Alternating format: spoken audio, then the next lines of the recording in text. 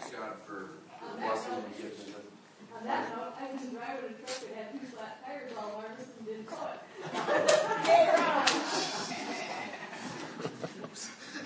To be fair, I've ridden with you when you were driving.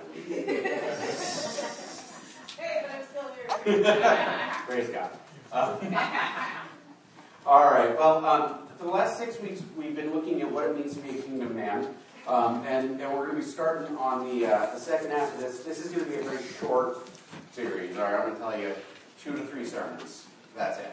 I wasn't going to do it at all, but when I started looking at the topic and looking at the material, I said, well, it would be appropriate to do a second half to this. And actually, it was Rose that talked me into it. So if you want to blame anyone, blame Rose. It's actually funny that I was joking that people would throw rotten fruit during this particular sermon, and half the people I've seen today have come in with baskets of food. And I don't know. There's a lot of it. That's all I know, and most of it's big, and so I need to put up chicken wire or something to keep me protected. The other thing that's going to be unusual about this is we're going to be looking at Proverbs 31. This is an often quoted passage. And as I started looking at it, started digging into it and preparing for this message, I couldn't get around the fact that this is a poem, right? Like it's a poem. And because it's a poem, there's certain things that go along with that. In your bulletin, there's a little insert, unless you got the large print version, which is the one I'm using. The insert is because we're not going to go through it verse by verse like 10, 11, 12, 13. We're going to jump around a little bit, and it'll make sense as we go, okay? So be aware that insert there is for you to look at it. You suddenly get lost, and you're like, why is he talking about that? It's because of the poem, okay? That's it. And I'll explain that a little more in a second. The general idea of what we're going to be looking at today is we're going to be looking at what it means to be a woman who is a woman of God's kingdom, right? What does it mean to be somebody who stands in the world and people look at them and say that is somebody who is representing Jesus, right? And not all of this is going to be easy stuff. So I'm going to warn you ahead of time. Ross told me before service, I keep saying that he's going to protect people from beating me up, and he said he's not going to help today. So, so here are the big background ideas. First one I just talked about, how it applies to women, and we're going to begin in Proverbs. The trick with Proverbs is that this is wisdom literature. Wisdom literature is a particular genre of book, okay? Like if you pick up, I don't know, a Tom Clancy novel, that's fiction, right? It's a particular type of fiction. If you pick up, say, a biography of Abraham Lincoln, it's not going to be the same as the Tom Clancy novel. Everybody got that? If you pick up Twilight, you'll put it down right away. But sorry, I really wanted to work that joke in. And so, like, when we read this, we have to interpret it based on the type of literature, okay? We don't have really wisdom literature in modern America. Like, this isn't a genre that's going to be familiar to us. What it is, and it's tough when you read, like, Proverbs, because the genre throws you off. It's sayings or collections of sayings, or in this case, a poem, that describes an ideal, right? This is the way the world should be, right? And so, as you read it, it'll present sort of the wisdom of this thing, and this is how the world should be. Now, if you read like Ecclesiastes is the opposite. It's the way the world is, and it's a much harder, darker, more difficult book, and eventually we may do a sermon series on it, but not today. So as we look at this, understand that all of these passages describe the ideal. Everybody with me? Okay. The role of women in Proverbs is another thing that's worth noting. Throughout the book, women are used to personify wisdom, right? So when you read about wisdom, or when you read about women are standing in the place of wisdom. And so, like, a lot of times, there are a couple spots where it says to young men, avoid harlots, right, or prostitutes, right? Avoid them. They're going to ensnare you. They're going to screw up your marriage. They're going to screw up your life. Stay away from these people. Don't go to their house. Don't stand near them. Don't be associated with them. Stay away from them, right? And to a degree, that's talking about actually avoiding loose women, right? But it's also about avoiding certain ways of living, right? Or false religion or what have you. Because wisdom literature is kind of layered, it's kind of tough.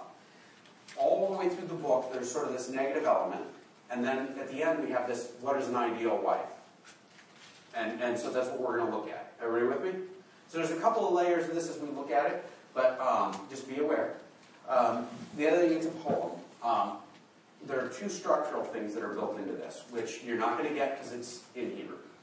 Originally it was in Hebrew. Now we're reading it in English, unless John wants to come up and read the Hebrew for us. No, John? If you look at your outline, you'll see that it's sort of in a diagonal, because it's called chiastic structure. You're never going to have to use that word again, so you can forget it immediately. Chiastic structure is where the first line is connected to the last line, right? And the second line is connected to the second to last line, and the third line is connected to the third to last line. And all the way up, and there'll be one line in the middle.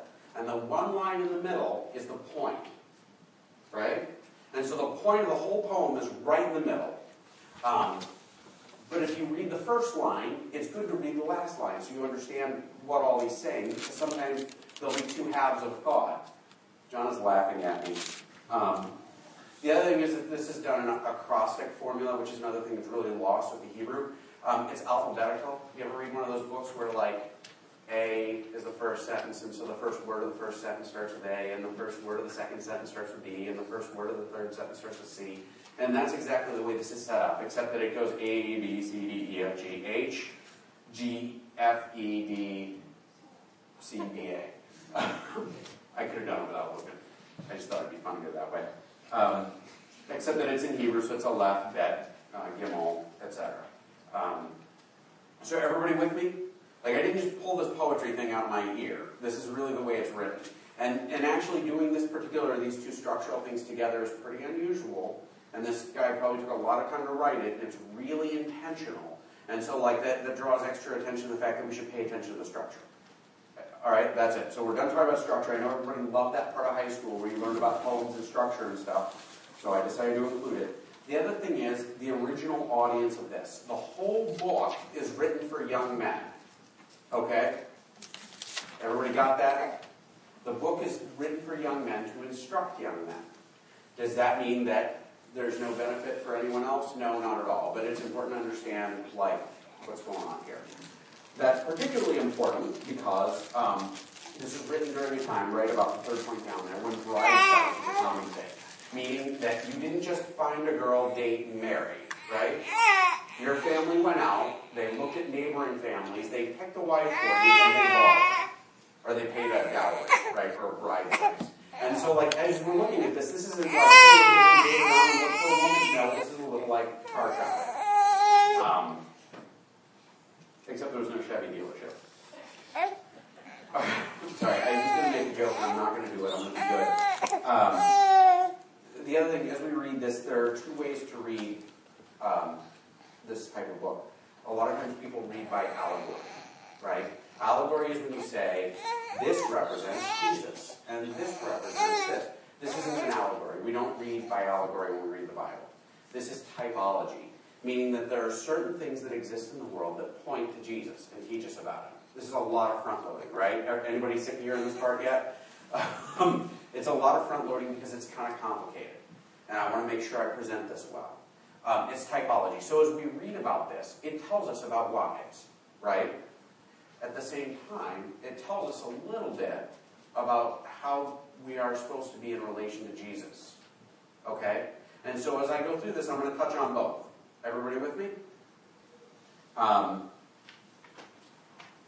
It's important because if I just read this and tell you about this is how wives are supposed to be, I'm giving you law, right? Law is the rules to follow. And ultimately the rules to follow is just the rules to break, right? Anybody good at following rules? We all break rules. We all sin. Ultimately, when we get law, it's just more stuff we can't do. And so if you're listening to this sermon and you say, oh man, I'm bad at that, I'm bad at that, I'm bad at that, I must be a terrible wife. First off, it's the ideal, right? And only my wife is the ideal. He's not even here. So first off, it's the ideal. Secondly, it's law, and it's something that we're not going to be able to do because we're sinful by nature. And so, like we're going to touch on that in a little bit, but there's a lot to go, and we started late, and there was a lot of songs and a lot of announcements, and so I'm going to kind of dig into this. The last thing I want to talk about is Ephesians 5:25-29, right?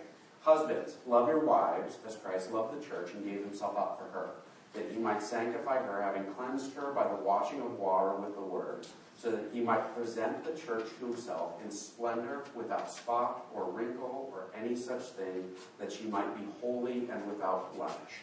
Okay, this is Paul, and this is kind of the lens we're going to look at this passage through, right? Paul says, look, husbands, love your wives the way Jesus loved the church. Because Jesus takes the church, which is like the bride of Christ, and he washes her with his blood through his death on the cross, right? And then he sanctifies her through the water and the Spirit and the Word. Like Christ takes the church and he changes it. So the day I become a Christian, I'm not perfect. I become closer to what Jesus wants me to be as time goes by. And so as we look at this, as a church, we need to aim at it, right? As wives, you need to aim at it. But you aim at it because God helps you get there, not because you're perfect. Okay? This is a much nicer front load than I gave for men because I'm more afraid of the women. Ross would protect me, guys. Proverbs 31:10. So we're going to dig into it. And the parallel to this is 30 through 31, but we're not going to do that till the end. An excellent wife who can find? For her worth is far above jewels. Now he says, listen, a great wife, where are you going to find one? And he's basically saying, this is tough to find, right? Everybody ever buy a used car? Does it feel like, oh my gosh, where am I going to find one, right? Where am I going to find one that's not awful? That's a terrible parallel for women. I'm sorry I did that. But the emphasis here is, look, as you go out and you look for a wife, it's darn near impossible to find. And when you do find her, her value is enormous, right? Her value is truly enormous. It's beyond like just ordinary gold and silver. It's like precious jewels, right? This is true of life, right? It's true of marriage. It's also true of the church. When Christ comes to earth and he looks for his bride, right? He pays an enormous price for her, right? He pays an enormous price for you. Everybody hear me? He died for you. He tortured, bled, and died for you.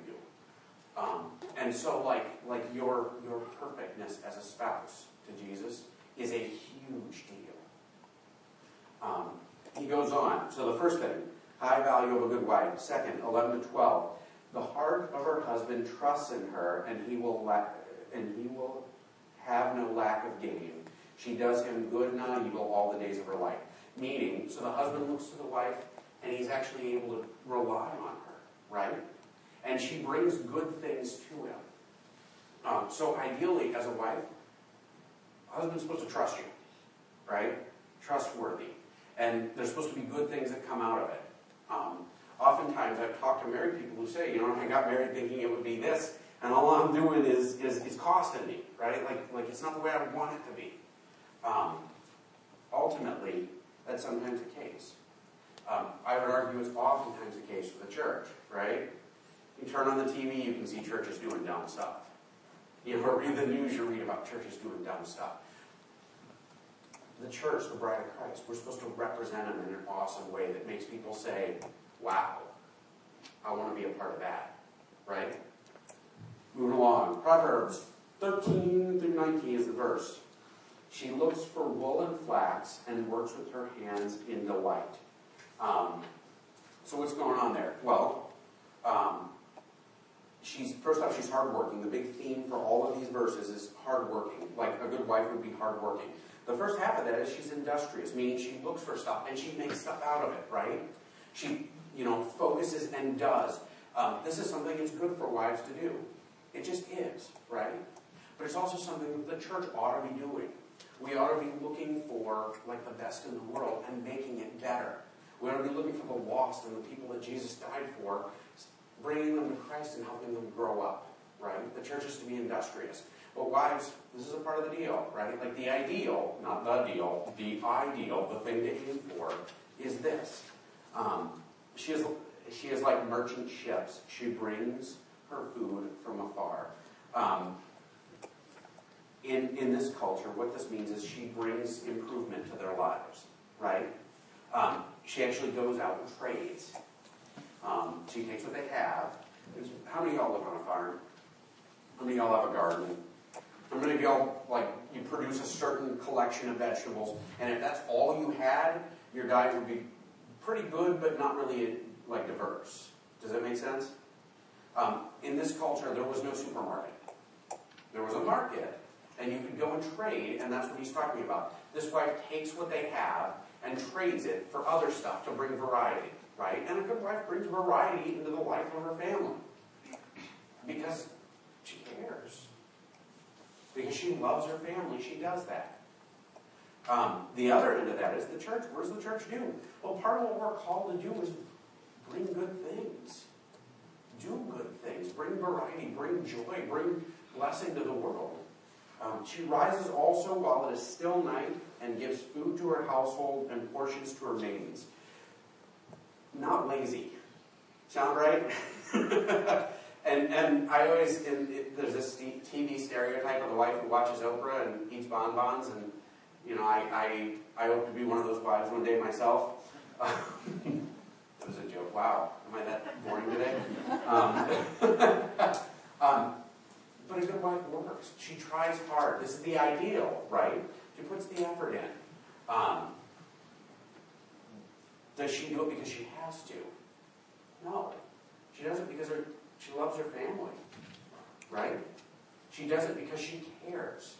Because she wants to put that effort in to take care of folks. Same is true of the church, right? It's our job to work hard. It's our job to work hard for Jesus, specifically. It's our job to go out and serve his people. It's our job to feed people who haven't got food. It's our job to be diligent in it. It's not that easy, is it? But it's something that the Spirit moves us toward. She considers a field, buys it, and from her earnings, she plants a vineyard. Now, this is kind of cool, right? Because women didn't do business during this era. Women didn't buy fields. Women didn't plant vineyards. This isn't what women did, right? In fact, this is sort of a manly activity. But it's okay, right? It's okay for her to go out and work because honestly, it's something you do for your family. I love my wife. She is a wonderful woman. She works very hard, and she has an income, a very significant, more than I make, at least, I don't know. Jess, do you do it because you love your job or because you love your family? I love my family. That's what right this answer. is. She works hard. She brings in income. Why? Because she loves her family. This is what the ideal wife, Jessica, she works out of love for her family. And it's not wrong for her to work. There are some people, woman, kitchen, sandwich, that's it. No. It's about service. Ultimately, like the big theme you're going to see here is, I love my family, I love my spouse, I serve them. By the way, when we do offering, right? Always make it back to offering. It's important as a pastor to talk about money sometimes. As we do offering, this is about us working, right? And bringing back to provide for other folks, right? We support missions. We take care of people that are tight on their money. We serve people through the counseling ministry in this church. We do things. And your offering is a part of that. It's a gift back to God, right? And it's providing in that way. She girds herself with strength and makes her arms strong. This is actually the second half of the previous verse, meaning she works, right? She puts effort into it. She's not lazy. She digs in and does what needs to be done. She senses that her gain is good and her lamp does not go out at night. She stretches out her hand to the distaff, and her hands grasp the spindle. I can read, really. Here again, this passage, what it's talking about is she works hard, right? She's diligent. She puts the effort in. She makes sure that stuff gets done. Can I get an amen from the farmers' wives? Because I'm sure you guys put in hours on nobody's business. This is the ideal. Why? Because women are slaves? No. Because they love their families. Why does the church work hard? Why are we called to do things that are above and beyond? Because we're slaves to Jesus? Well, part of it, yeah. But we're slaves to the love of Christ that lives in us. We serve Jesus with what we have, and we're diligent in it because Jesus died for us. Because Jesus is worthy of that love. She looks well to the ways of her household and does not eat the bread of idleness. This is verse 27. So this is the opposite end of this. The previous section we looked at is one chunk of the poem, right? On the other end of it, meaning she looks after her household and she's not lazy, right? I mean, it's basically the same idea. Everybody with me? So that's the parallel there. That's the poem structure. I knew it was in there somewhere. I just had to get to it. The two together here for Proverbs 20 and 26. She extends her hand to the poor and she stretches out her hands to the needy. The ideal is compassion, right? Anybody, I mean, like it's easy to be hard to people, isn't it? It's easy to look the other way. In fact, actually, we're used to our culture where people actually give money to the poor, right? Because America's a very different culture. There's a saying in India, the tears of another man's family is just water. I read an interesting article. Remember when Japan, they had those earthquakes and the nuclear meltdown and all that? The front page of the Chinese national newspaper said, boasted that they sent 5 relief workers to Japan. Why? Because it's unusual. Because most of the world, if you ain't one of us, we don't care. What Christ calls us to be, the church, right, is to take care of people who are hurting, who are poor, who are hungry, who are needy. That's what we're here for, right? An ideal wife is compassionate. She cares about other folks. The ideal bride of Christ takes care of other folks. The opposite verse of that, right, this is going to sound funny. She opens her mouth in wisdom and teaches of kindness, and the teaching of kindness is on her tongue. Meaning she doesn't just do it, but she teaches other people to do it, right? Because real wisdom isn't just living a certain way, it's sharing wisdom with others. If you leave someone ignorant, but you help them out, really, if you help them, not as much as you could. And ultimately, this is wife, right? My wife is much better about teaching Abby than I am, because she's patient, and she takes, hey, look, this is what we need to do. And she teaches. The ideal wife teaches. She teaches her children. She teaches the people she comes in contact with. Sometimes she teaches her husband. I know it never really happens, but, that's the ideal. This is the thing to aim for. She's not afraid of the snow for her household, for all her household are clothed in scarlet, meaning she takes care of them. Clothed in scarlet, red clothes are warmer? No, red clothes are expensive, right? Because certain dyes cost a lot of money. Purple and red were the 2 most expensive dyes you could buy. Purple was so expensive that generally royalty wore it, right? If you were exceedingly rich, you would wear this, right? If you bought the best, you might buy scarlet because it's better. And so, when she doesn't fear the snow, why doesn't she fear the snow? Why? Because her kids go out with clothes on, right? They go out well dressed. They go out well taken care of. In the church, right, in the bride of Christ, if we look around and there are folks in our community who aren't taken care of, who aren't dressed for the snow, that's not okay. Does that make sense? That's James.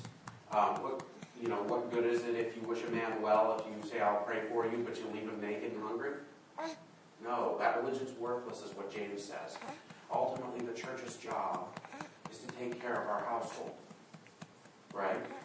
Look around you. I mean, really do it. Look around you. These people are your household. You're here to take care of them. This is part of your job. Strength and dignity are her clothing, and she smiles at the future. All right, she smiles at the future. Why? Because she's not afraid of it, right? Because she's taking care of her family. Why should we not be afraid? Well, look, I'll tell you, if you're in trouble and you turn to us, we're going to help you. Or we're going to do our darndest to help you. Like, that's what we do. That's what the church is called to be. It's the truth of it. Not only that, her clothing isn't the richest, it's strength and dignity. The ideal wife, the ideal bride of Christ, carries herself in strength and dignity, and that's what makes her beautiful, right? All right, husbands, real quick. Any of y'all ever look at your wife and recognize that she's extremely strong, and you're like, wow, that's great. I love that. I see nodding heads. It's the truth. It's the truth. Because it's the ideal. Like when a husband has a wife, or when Christ looks to the church, strength and dignity are better than nice clothes. It's better than anything else. 22 and 24, again, we're going through the parallels. She makes coverings for herself, and her clothing is fine linen and purple. For herself. This is an odd phrase. This actually means that she makes coverings for the bed. Okay? I'm going to back up before people start throwing stuff. So she makes the bed comfortable, nice, and inviting, and dresses up in comfortable, nice, and inviting ways.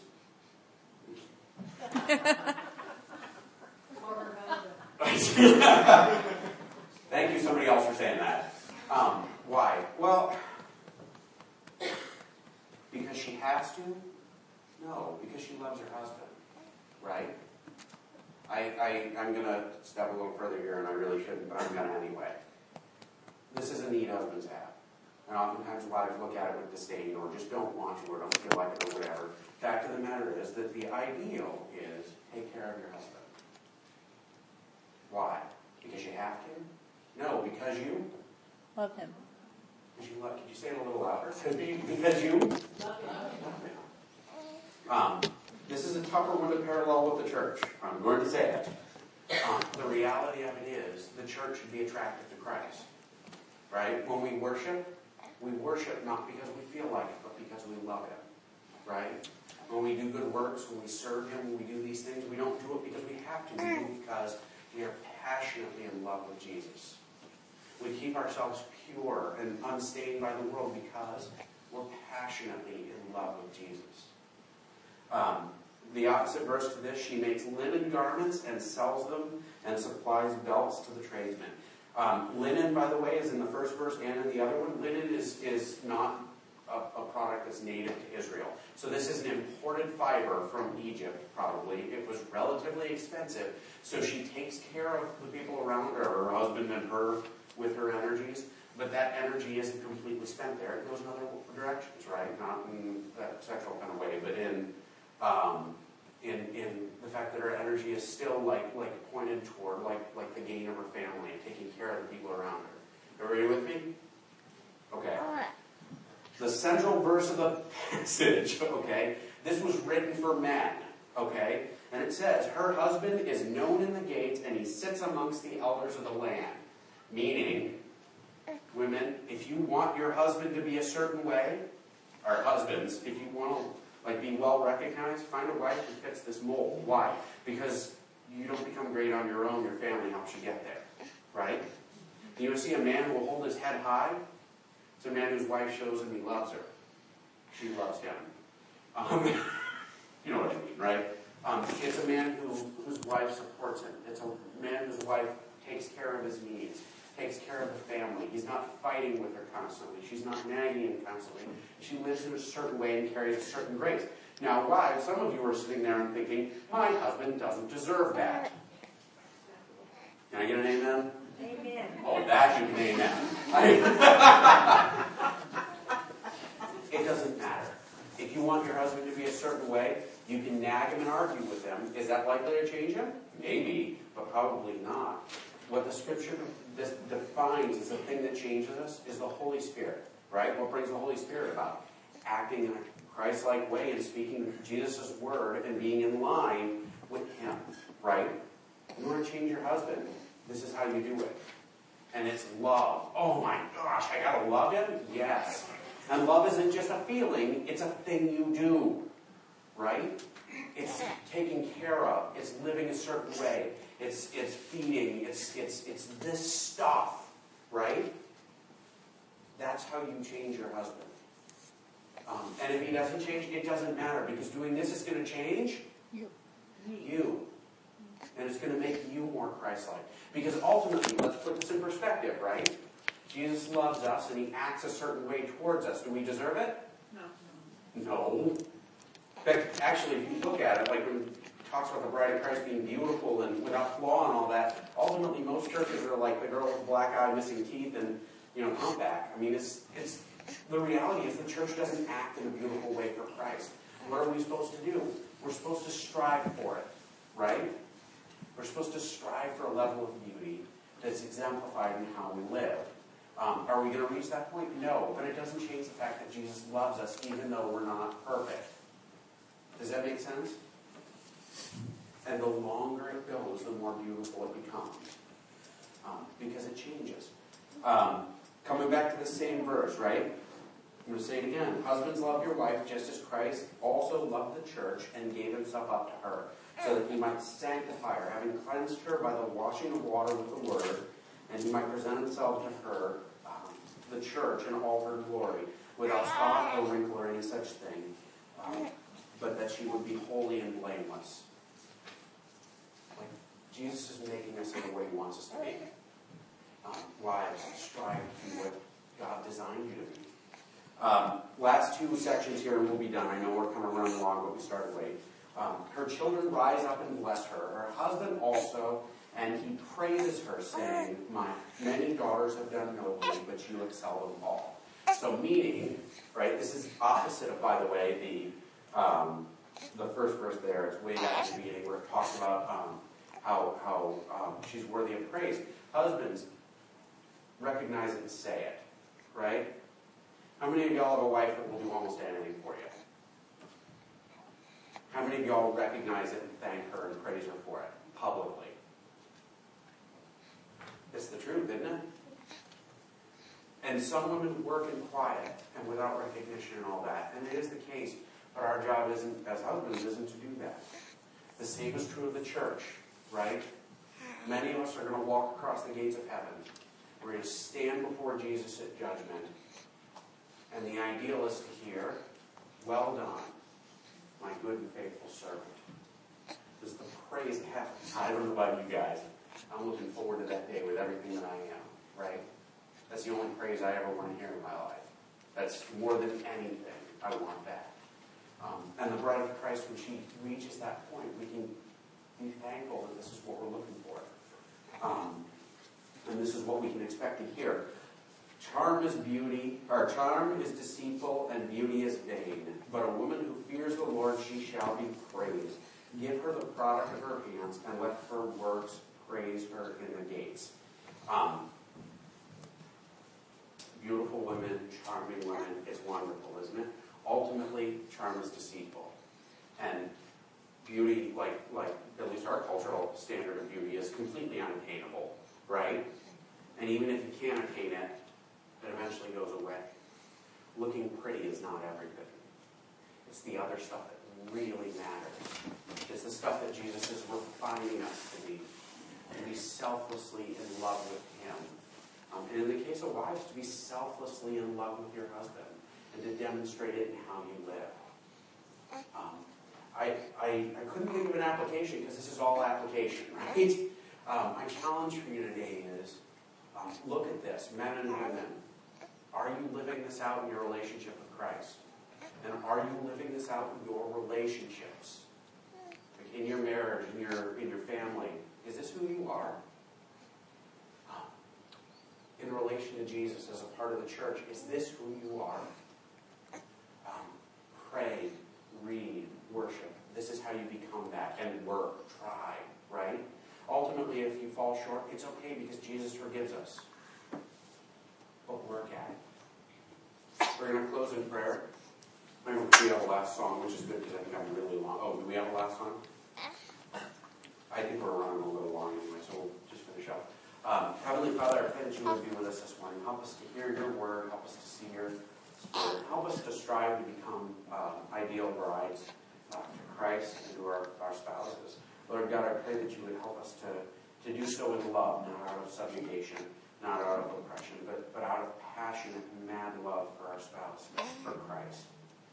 In Jesus' name, amen.